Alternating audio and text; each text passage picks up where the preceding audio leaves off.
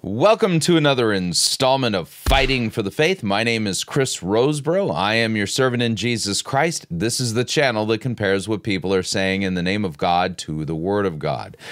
Okay, so let me just ask you a quick question. What was one of the major components of the temptation that was in the Garden of Eden that the devil was tempting humanity with by tempting our first parents?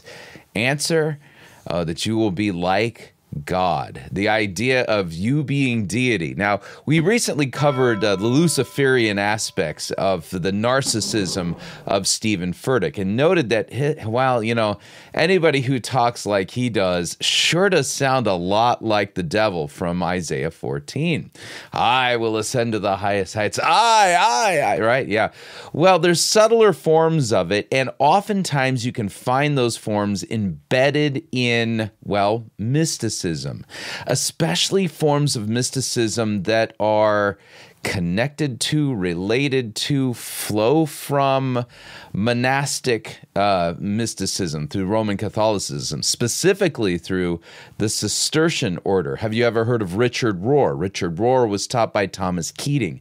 Thomas Keating flat out was a Cistercian. Have you ever heard of the Knights Templar? They were Cistercians. They were definitely steeped in mysticism and in the kind of the mysteries of mysticism, if you would. And what is the big mystery of mysticism? You're going to hear it from a Cistercian monk today. So let's just say we got some work to do. And what we're going to be doing is we're going to be listening to Amanda Wells. This is a lady who used to work really closely with Catherine Runala. And then when it came to light that Amanda Wells was a supreme plagiarist, aside from being a complete wingnut wackerdoodle, she disappeared for some time. And she's been lurking off in back corners of the internet. But she's reemerging with more frequency. And so that's who we're going to be listening to. The best way I can put it is Amanda Wells is back and more dangerous than ever. But before we get to that, let me whirl up the desktop here. Before we get to that, let me kind of ask you the question. Do you get the feeling like you need to know, where do we go to get a good resource for wrapping our head around all of the really weird things that are going on in our world today? How do we approach the modern issues of our time from a biblical worldview? Answer: Issues, etc. They're not sponsoring this video, but I wanted to make something clear. They have a conference coming up, and the Issues, etc. Making the Case conference. This is a conference that I've spoken at many times. I get invited with frequency to speak at the Issues, etc. conference. The upcoming conference is Friday, July 23rd and 24th, so it's still coming up. If you want to make it, you can. It's going to be at Concordia University, Chicago in Illinois. It's in Illinois. But Molly Hemingway, Mark Hemingway, Lawrence Rast, Will Wheaton, Brian Wolfmueller, Jack Phillips, Dr. Robert George are all going to be speaking. And the information on how you can attend the conference and information about lodging and things like this, there's still time to register. And believe me when I tell you, it would be well worth your time. And if you don't listen to the Issues, etc. radio program, you might want to start weaving that into your podcasting, things you're listening to while on the treadmill or walking the dog or things like that. I cannot think of a more important or super important, resource that's out there in light of just as we're watching Western civilization melt down before our eyes.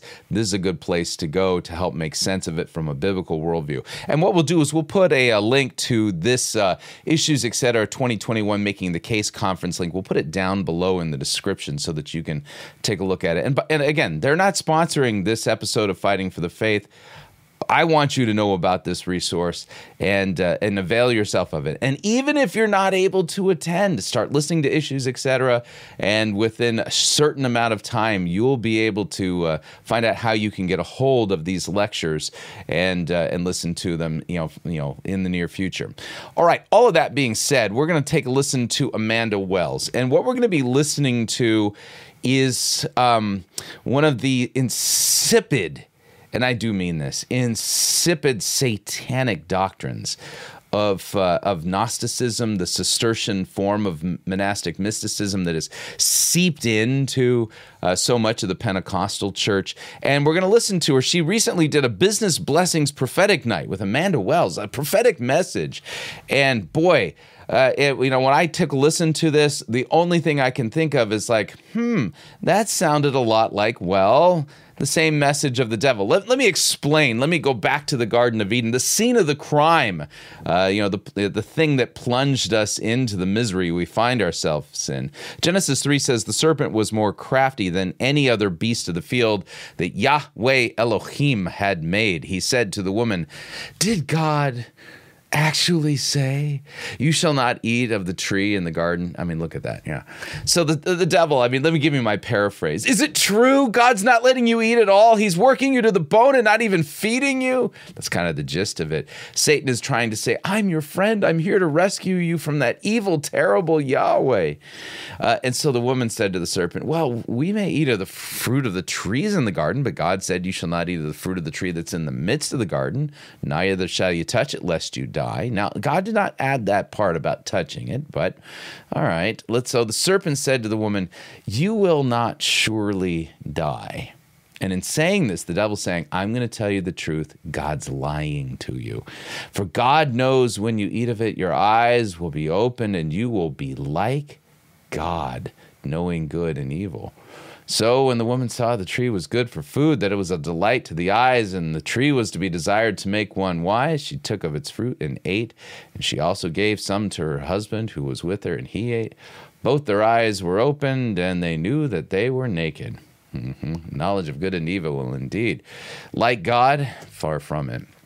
So you know that part and parcel of the temptation in the Garden of Eden was the temptation to be like God, which is foolish if you think about it, because God created humanity in his image. Now, as a result of this then results in man's fall into sin. And so we'll note that human beings are born not in the image of God, they're born in the image of Adam and his fall. That's kind of explicitly implied. So here it is in Genesis 5. Listen to what it says. This is the book of the generations of Adam. When God created man, he made him in the likeness of God. Adam was made in the likeness of God. Male and female, he created them. He blessed them and named them man when they were created. When Adam had lived 130 years, he fathered a son in his own image. Yeah, this is humanity's fall into sin, and a good way to then think of it is that when we look at the chapters leading up to the flood, we know that human beings, well, they were wicked through and through. Genesis 6 says, Yahweh saw that the wickedness of man was great in the earth, and that every intention of the thoughts of his heart was only evil continually. Yeah, and so this is a result of our fall into sin, and then you think of the book of Ephesians. Ephesians makes this also very clear, and those who deny the doctrine of original sin, they hate this passage, but it says what it says. Paul, writing to the Christians in the church of Ephesus, reminding them of what they were before they were Christians. You were dead in trespasses and sins, in which you once walked. Yeah, that's right, dead.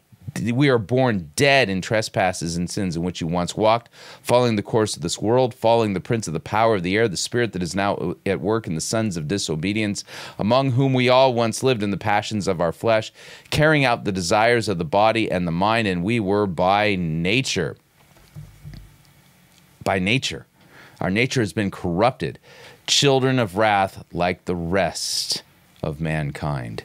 And so you'll note, this is important. If you don't understand what humanity was like prior to the fall and after the fall, you're going to get this wrong, because mystics always go to what we were before the fall and somehow say that we're really still that and really want to downplay sin. And then Romans 3, describes it in a way that's really unflattering. When it says, what then, are we Jews any better off? Paul then says, no, not at all. We have already charged that all, both Jews and Greeks, are under sin. As it is written, none is righteous. That includes our children. None is righteous. No, not one. No one understands God. No one seeks God. All have turned aside.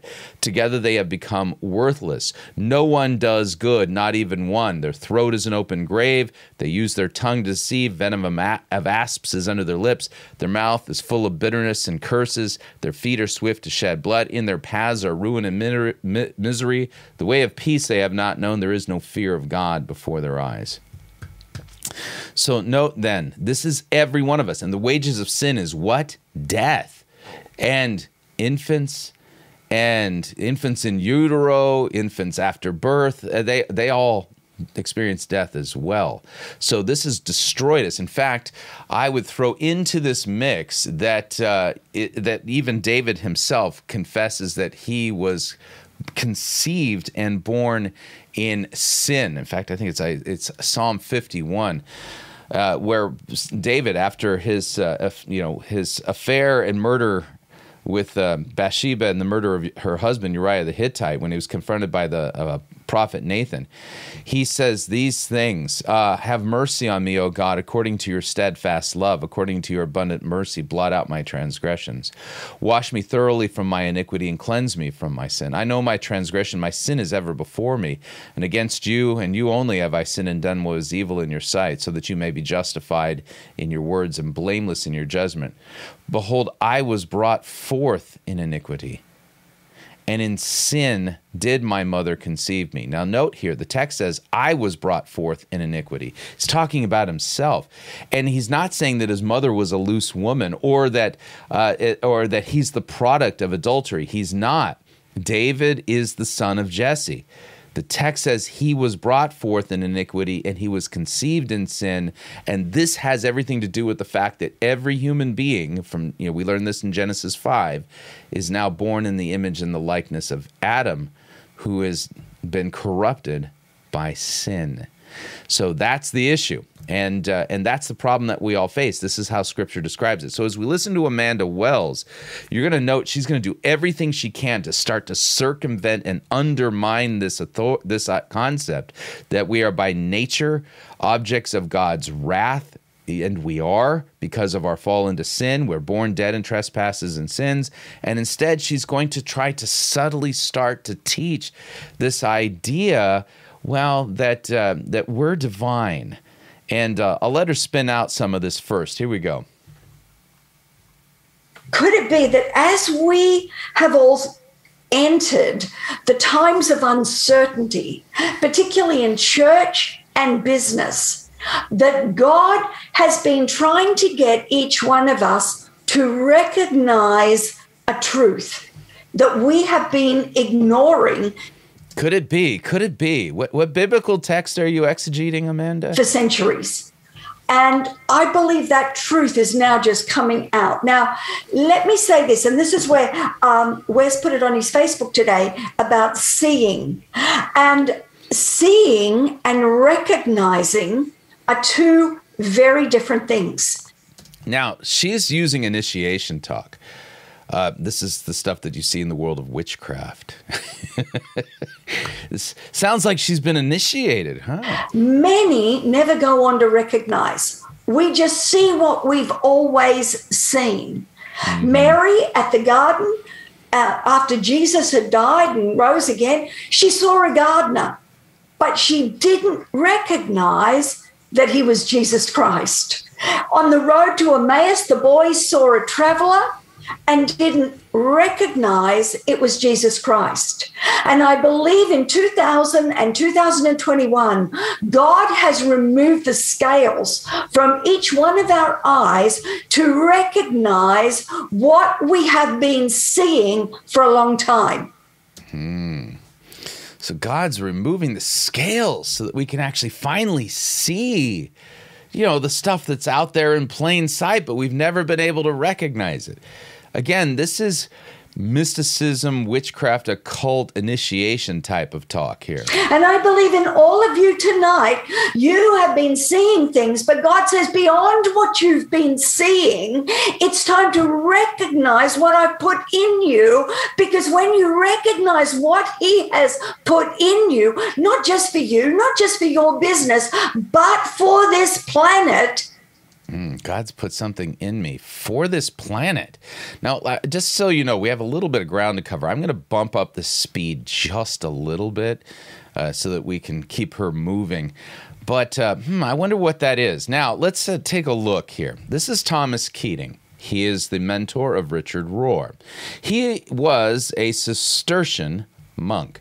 That's where the Templars came from. They were Cistercians, and these guys were Gnostic through and through. I mean, heretical Gnostic through and through. And I'll let him explain kind of this summary of their beliefs, if you would.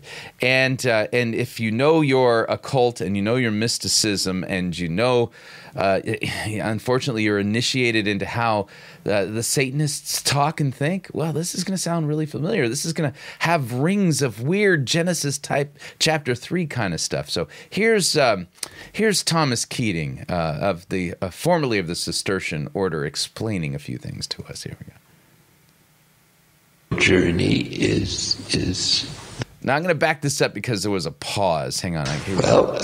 Since you want a short answer, the beginning of the spiritual journey is the realization, not just the information, but a real interior conviction. The realization that there is a higher power. Realization there's a higher power. So spiritual journey begins with the realization that there is a higher power. What would you call that? Or God. Or, to make it as easy as possible for everybody, that there is an other. All right, so there's an other. There's an other. Capital O. And God is the other. Got it. Second step. To try to become the other. To try to become God? Because God is the other. To recognize there is another and then to become the other. Still a capital O. Capital O for God. And finally, the realization that there is no other. The realization there is no other. Okay. You and the other are one. So I'm God. Creepy stuff, right? Always have been. Oh, I've always been God. Wow, always have been. It's in me, you know. Always will be. It's always been in you. Allusion to the previous video. You just think that you aren't. Okay, so the problem is my thinking. It's getting me in the way of recognizing that I am God. Weird. And that as the spiritual journey unfolds, one lets go of these false beliefs in one's separation from God. Mm-hmm. Otherwise known as dualism. And you embrace instead monism. And begins to perceive in all of events and in other people the same presence of God that one is more and more aware of in oneself at the deepest level. Presence of God within myself at the deepest level. And thus the words of Paul become something that makes sense, that God is all in all. In other words, in a sense, we not only become God, but are God.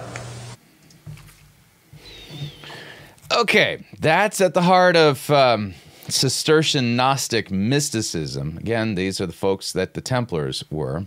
Keep that in mind.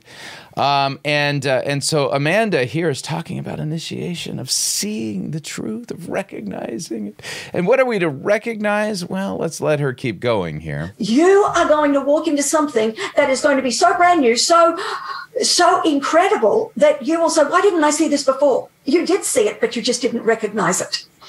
And one of those things, I believe, is how we see Christ, and how this then changes our view of business.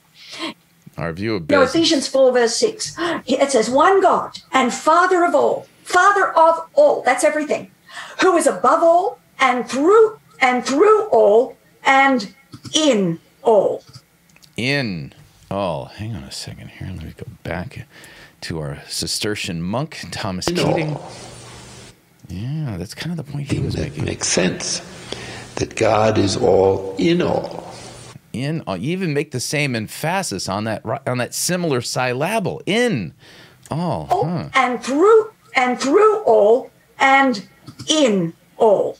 Colossians 1 verse 7 says, and he is before all things, and in him all things consist. He is through all and he is in all. That means Christ is in everything we do, everything we create, everything we make.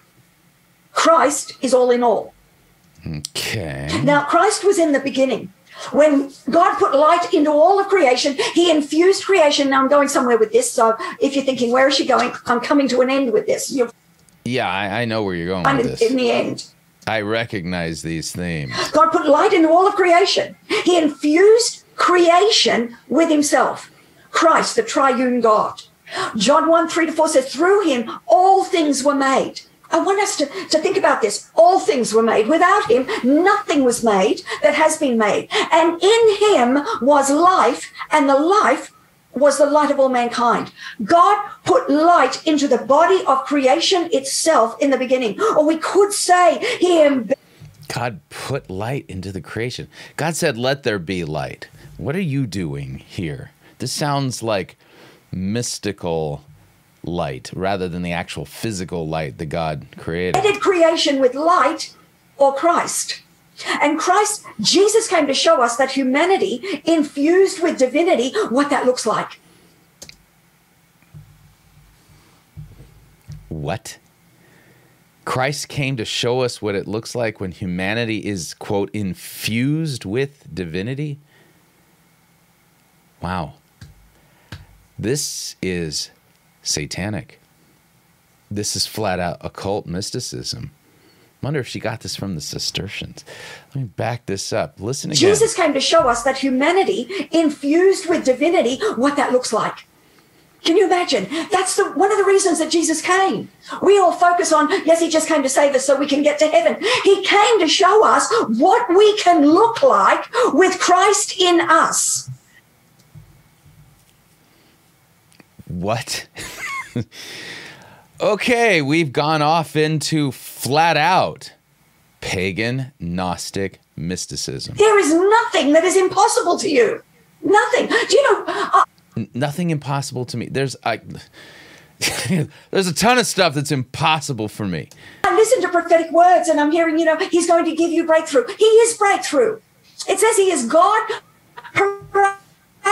He is breakthrough. I don't have to say, oh God, please break my business through. I just have to get up in the morning and say, hello, Lord, I'm awake. Now is my day of breakthrough. I am breaking through.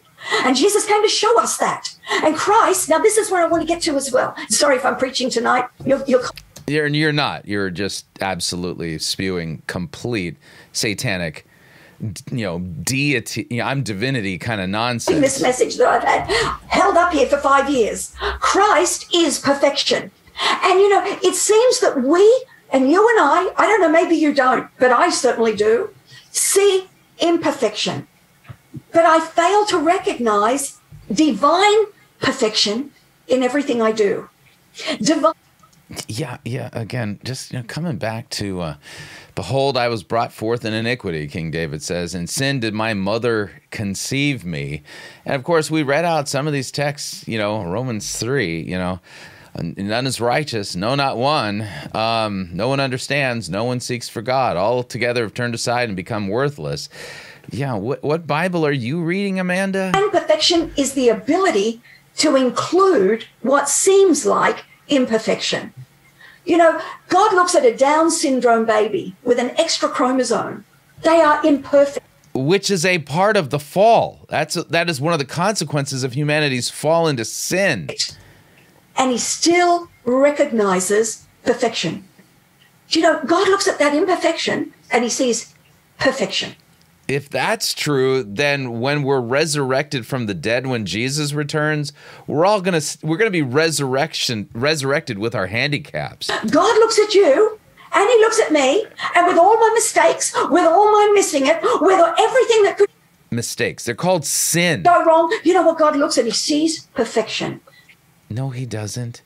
If God saw perfection in me, then Jesus' death on the cross for my sins wasn't necessary. Nature, in all of its imperfection, still reveals the nature and the goodness of the divine and his presence. Yet here we are. We pick and choose which imperfection is okay and which isn't. All of it is a consequence of sin. What are you talking about? You know, well, that one's okay. That one's not. I certainly don't like that in him or that in her. And the thing is, if we see a God, therefore, who picks and chooses who he cares for, who is perfect enough, then you and I will... And none is righteous, no, not one. Christ dies for the sins of all. Always be insecure. And we will never really be sure if we are on the list of receivers who are worthy enough. No one is worthy enough. So coming back here, none is righteous. That's me and you.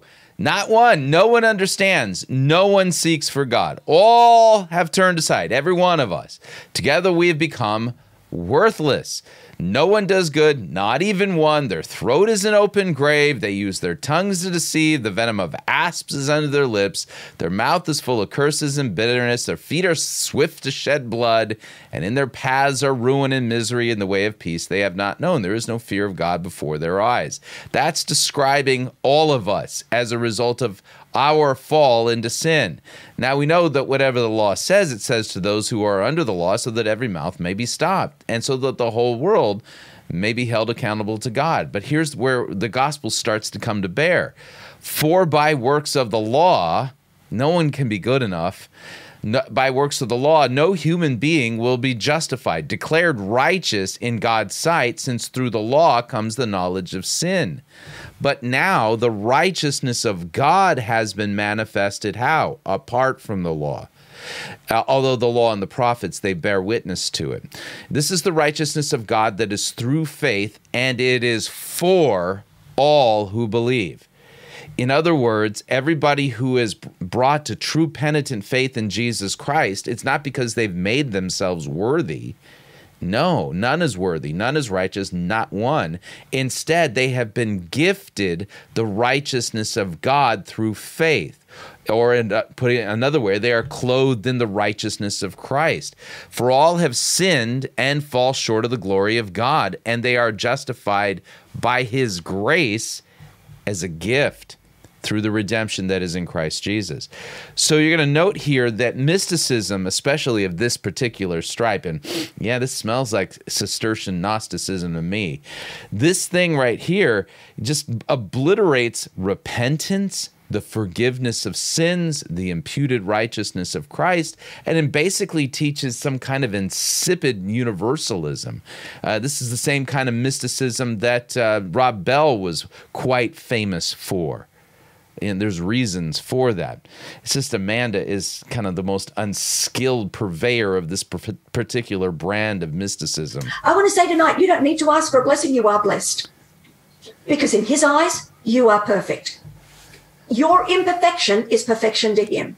No, it's not. My imperfection is bled and died for by Christ. Your mistakes, they are not imperfection to him. They're not mistakes. They're sins. They have been bled for by Christ. He looks at you and he says, you've got me in you. You are blessed. So why am I starting with that? Because no matter how imperfect you and I believe you are, or I am, how imperfect my business is, maybe my church is, maybe my ministry is. God only looks and sees perfection. No, he doesn't. He sees Christ because he is all and in all. In all, the same thing that Thomas Keating was pointing The out. divine perfection in you and in all. The divine perfection in me? What are you talking about? You know, the Creator's wisdom, love, and kindness, and loves to shine and live to shine through a creation that in itself is anything but perfect. And I think one of the biggest... Then why is the earth wearing out, and why is Christ, when he returns, going to create a new heavens and a new earth if this thing is perfect? Downfalls of religion. The one that gets me on my high horse is that we are made to center in on imperfection. Center in on imperfection? What are you talking about?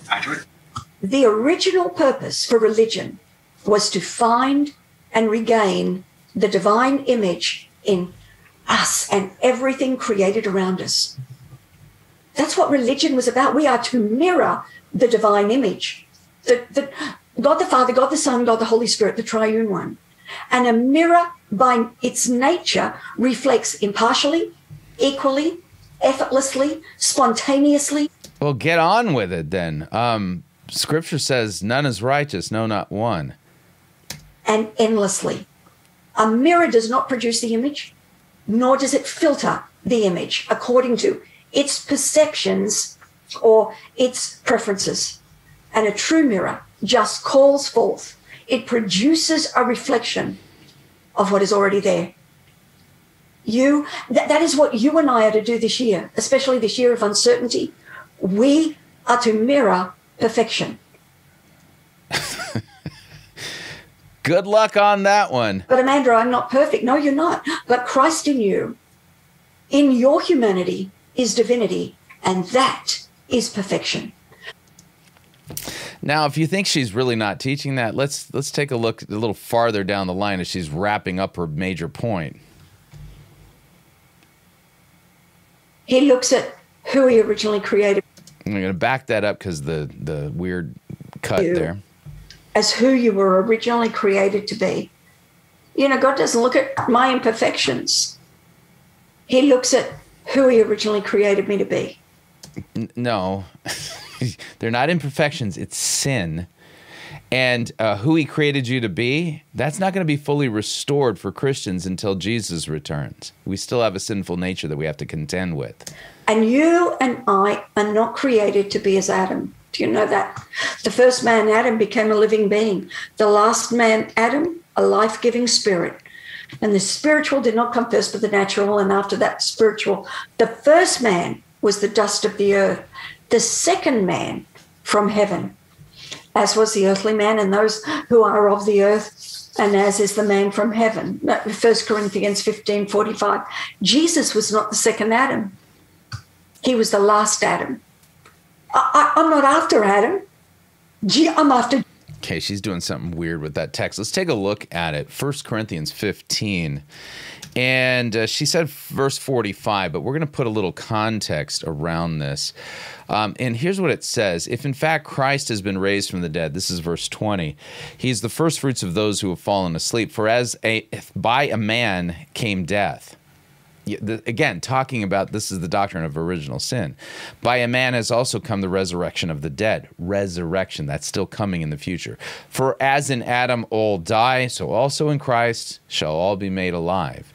But each in his own order. Christ the firstfruits, then it is coming those who belong to Christ. Then comes the end, when he delivers the kingdom to God the Father after destroying every rule and every authority and power. For he must reign until he has put all enemies under his feet. The last enemy to be destroyed is death, for God has put all things in subjection under his feet. But when it says all things are put in subjection, it is plain that he is accepted who put all things in subjection under him. So when all things are subjected to him, then the Son himself will also be subjected to him who put all things in subjection under him, so that God may be all and in all. Yeah, you're seeing the context here. Otherwise, what do people mean by being baptized on behalf of the dead? If the dead are not raised at all, why are people being baptized on their behalf? Because some were actually saying, Christians were saying, there is no resurrection. Why are we in danger every hour? I protest, brothers, by my pride in you, which I have in Christ Jesus our Lord. I die every day. What do I gain if, humanly speaking, I fought with beasts at Ephesus, if the dead are not raised? So let us eat and drink, for tomorrow we die. Do not be deceived. Bad company ruins good morals. Wake up from your drunken stupor, as is right, and do not go on sinning, for some have no knowledge of God, and I say this to your shame. But some will ask, well, then how are the dead raised? Note, this whole dissertation, 1 Corinthians 15, is about the resurrection. With what kind of body do they come? You foolish person, what you sow does not come to life unless it dies. And what you sow is not the body that is to be, but a bare kernel, perhaps of wheat or of some other grain. But God gives it a body as he has chosen, and each kind of seed its own body. For not all flesh is the same, but there is one kind for humans, another for animals, for birds, and another for fish. There are heavenly bodies, then there are earthly bodies, but the glory of the heavenly is of one kind, the glory of the earthly is of another. There is one glory of the sun, another glory of the moon, another glory of the stars, for stars differ from star in glory. So it is with the resurrection of the dead. What is sown is perishable, what is raised is imperishable.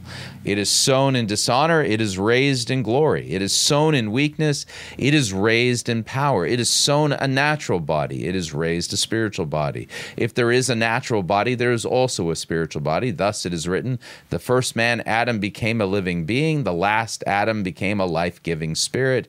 But it is not the spiritual that is first, but the natural, and then the spiritual. For the first man was from the earth, a man of dust. The second man is from heaven.